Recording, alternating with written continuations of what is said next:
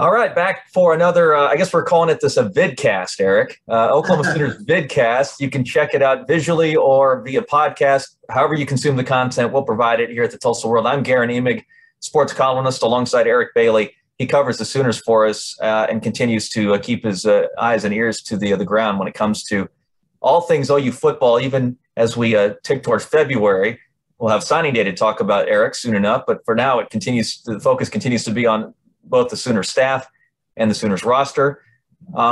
Maybe a little easier to start with the roster this week because another high-profile departure occurred, or maybe it was that Latrell McCutcheon. It's not so much his departure; it's where he's going that got a lot of OU fans' attention.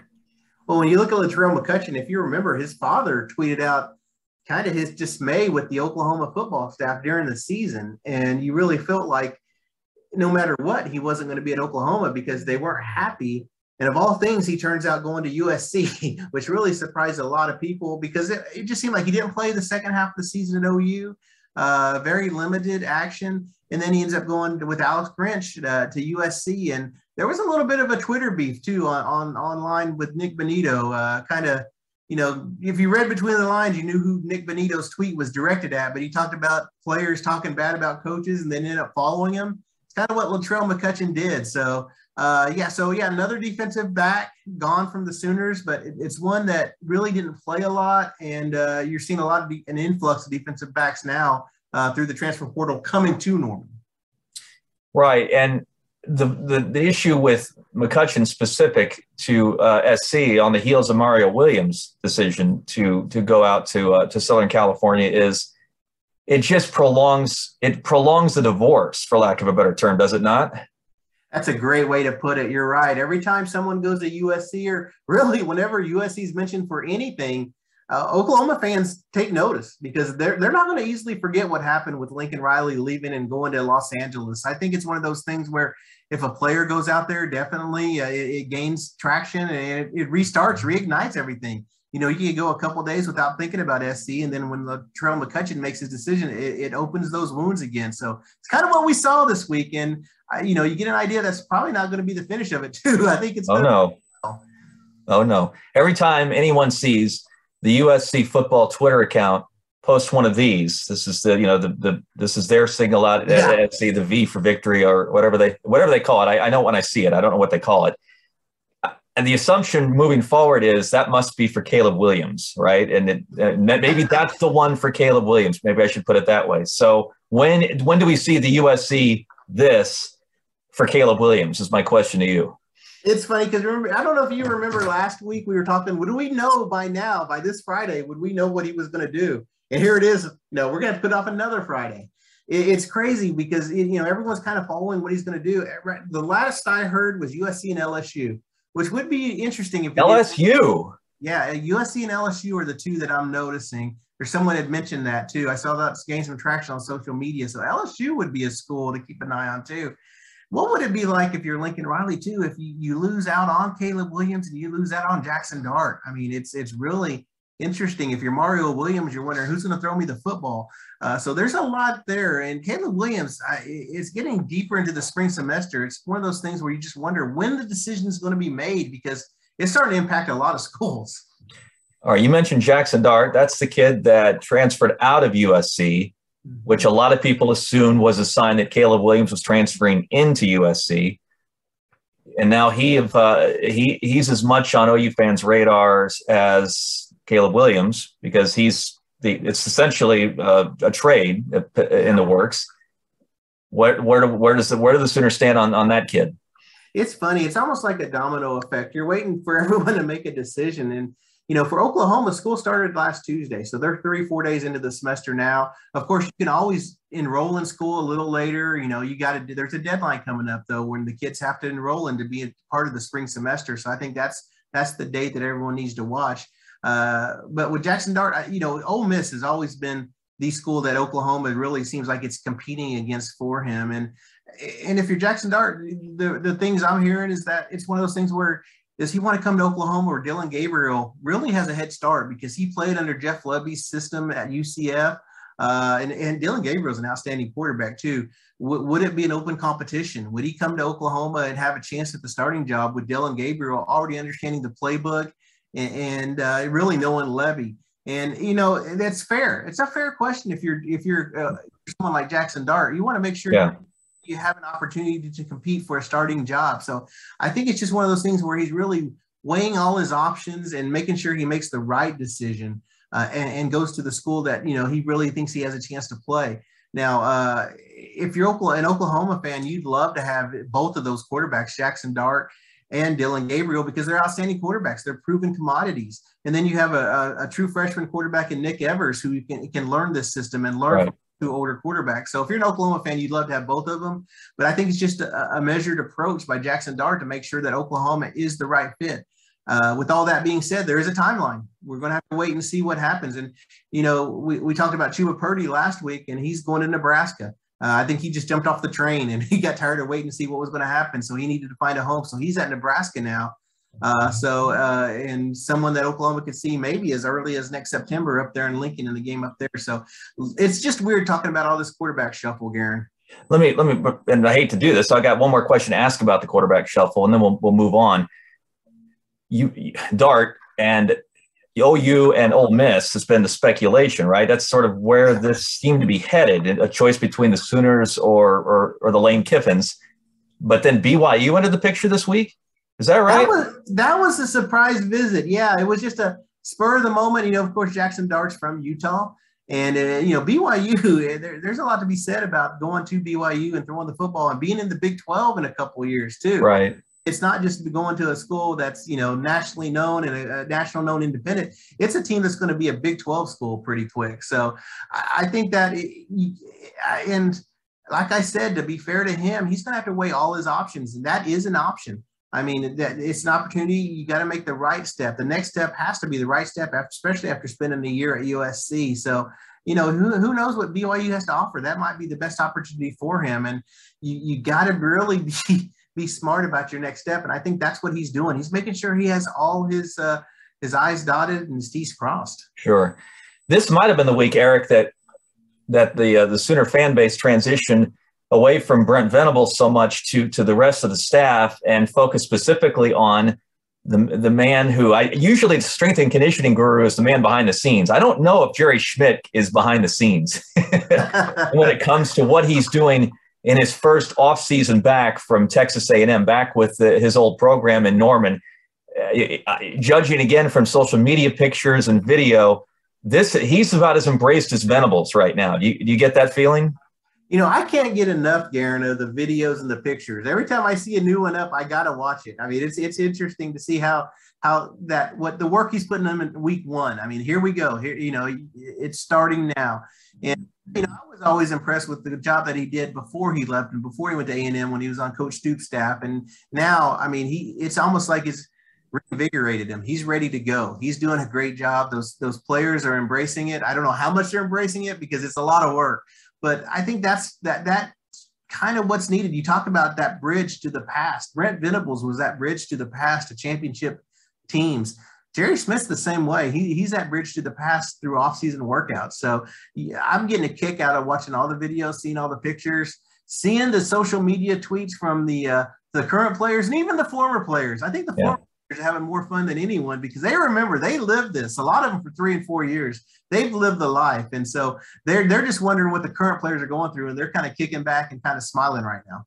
We're to the point with regard to what Venables is doing that it really is support staff. It's not immediate staff that he's filling in, because that's essentially been filled in. It's assistants and analysts and GAs and quality control guys, or whatever they're calling them nowadays. The one name that I think caught some attention this week was a departure, and that's because he wasn't just a behind-the-scenes staff member of some real value the last few years, but was a very important player and literal anchor for OU's offensive line in the mid 2010s. And that was Ty Darlington, right? Deciding to leave the Sooner nest after being in Norman, 8 years, I think, when you go back to when he arrived as a player, 8 or 9, to go back to his home state of Florida to join Billy Napier and the Gators. Just such a good guy. I mean, coach's son. I mean, you look at Apopka, Florida. I think that's how you say it, Apopka, Florida. Yep. But yeah, coach's son, grew up around the sport, great football mind, great mind overall. He's one of the smartest guys. He basically won the Warfel Trophy, and he was the recipient of the Campbell Trophy, which is the academic Heisman. So this guy is not only a great football player, he's a great mind. And I think if is what he's going to want to do, which it appears to be like what he wants to do, hey, the sky's the limit for someone like that. And if you're an Oklahoma fan and you hate to see him leave, but you really wish him the best because he's really spreading his wings. He gave a heartfelt goodbye to Sooner Nation on social media. He's going to bleed crimson and cream. He really meant a lot to this program, and this program meant a lot to him. So I'm anxious to look forward to seeing what he does at Florida.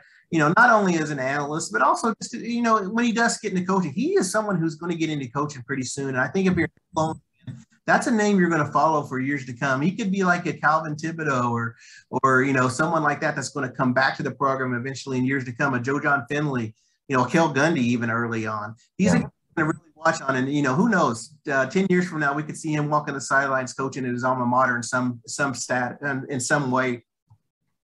I used to talk to Joe Castiglione about Darlington because right before this wave of redetermined athletes' rights and protocols and whether it was NIL or cost of tuition or redefining what's allowed and what isn't, Darlington was sort of on the ground floor of that toward the end of his playing career with the Sooners, and he would represent OU and the Big 12 Conference at a lot of the conventions where that kind of stuff was just sparking up. That kind of talk was just sparking up.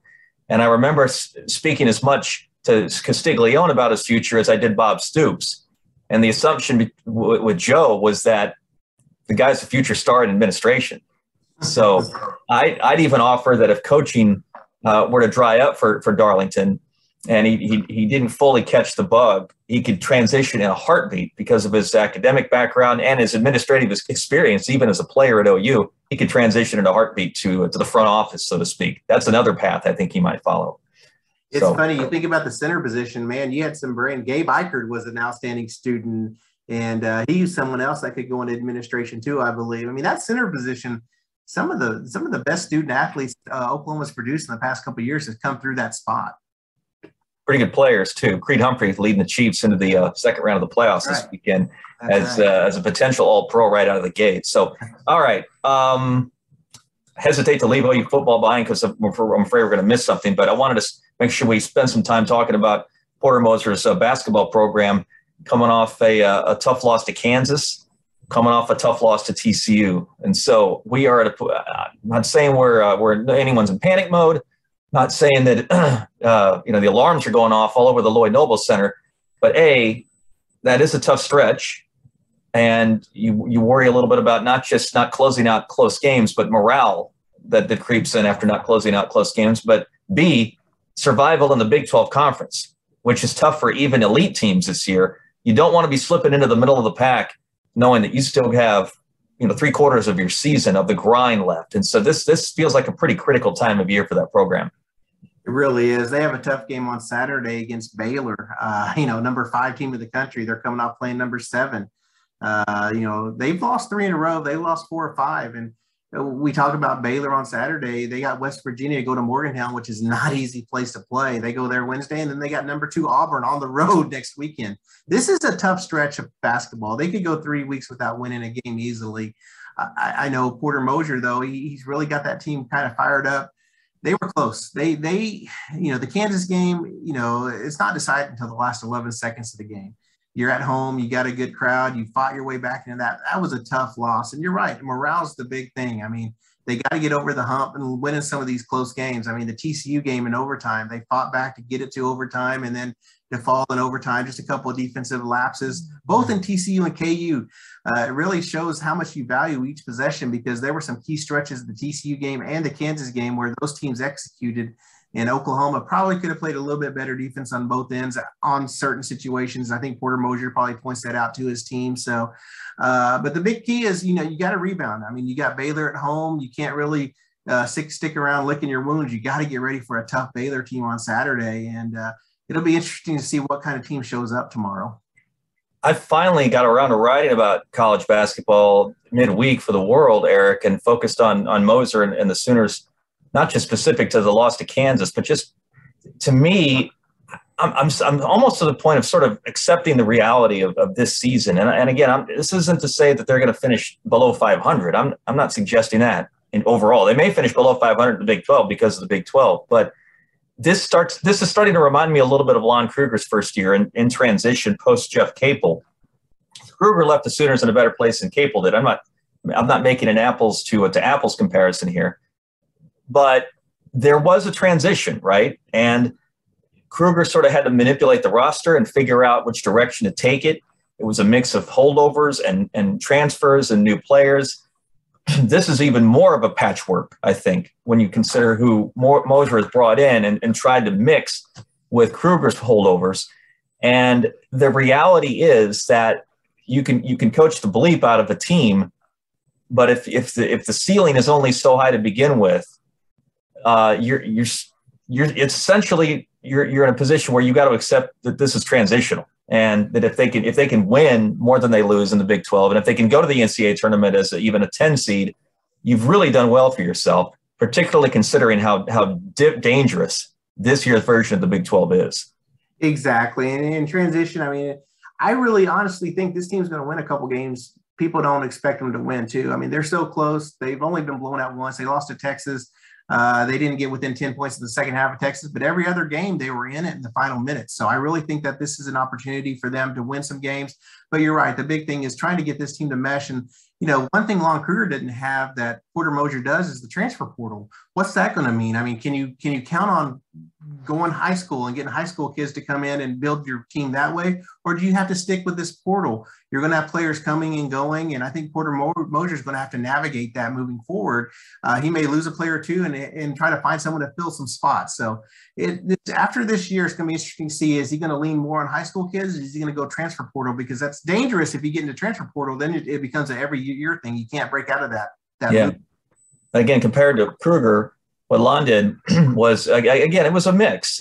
Ahmad Mbai transferred in from his old conference. I think it was the Mountain West at the time. Might have been the WAC. I can't remember. And then they got Tayshawn Thomas to transfer up from Houston to mix with the class that included Isaiah Cousins and Buddy Hield. Yeah. Kruger got fortunate with Hield. That doesn't happen every year.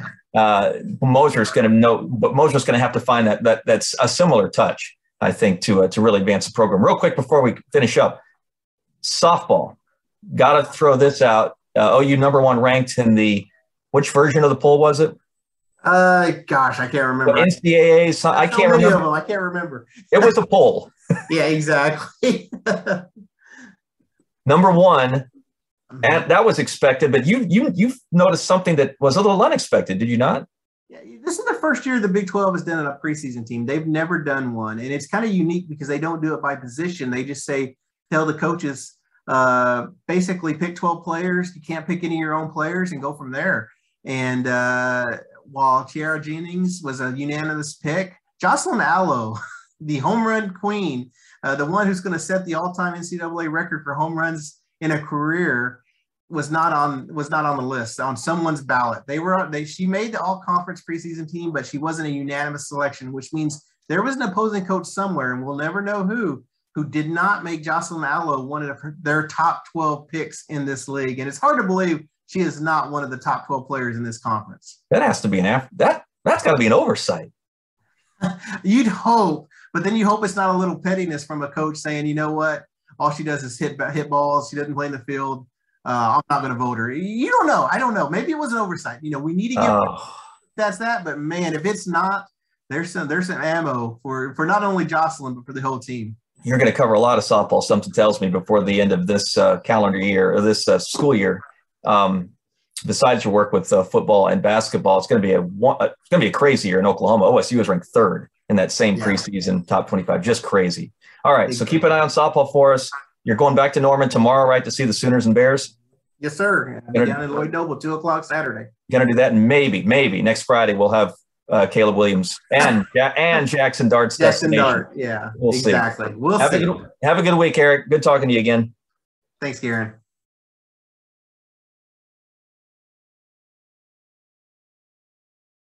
For more information, you can visit TulsaWorld.com.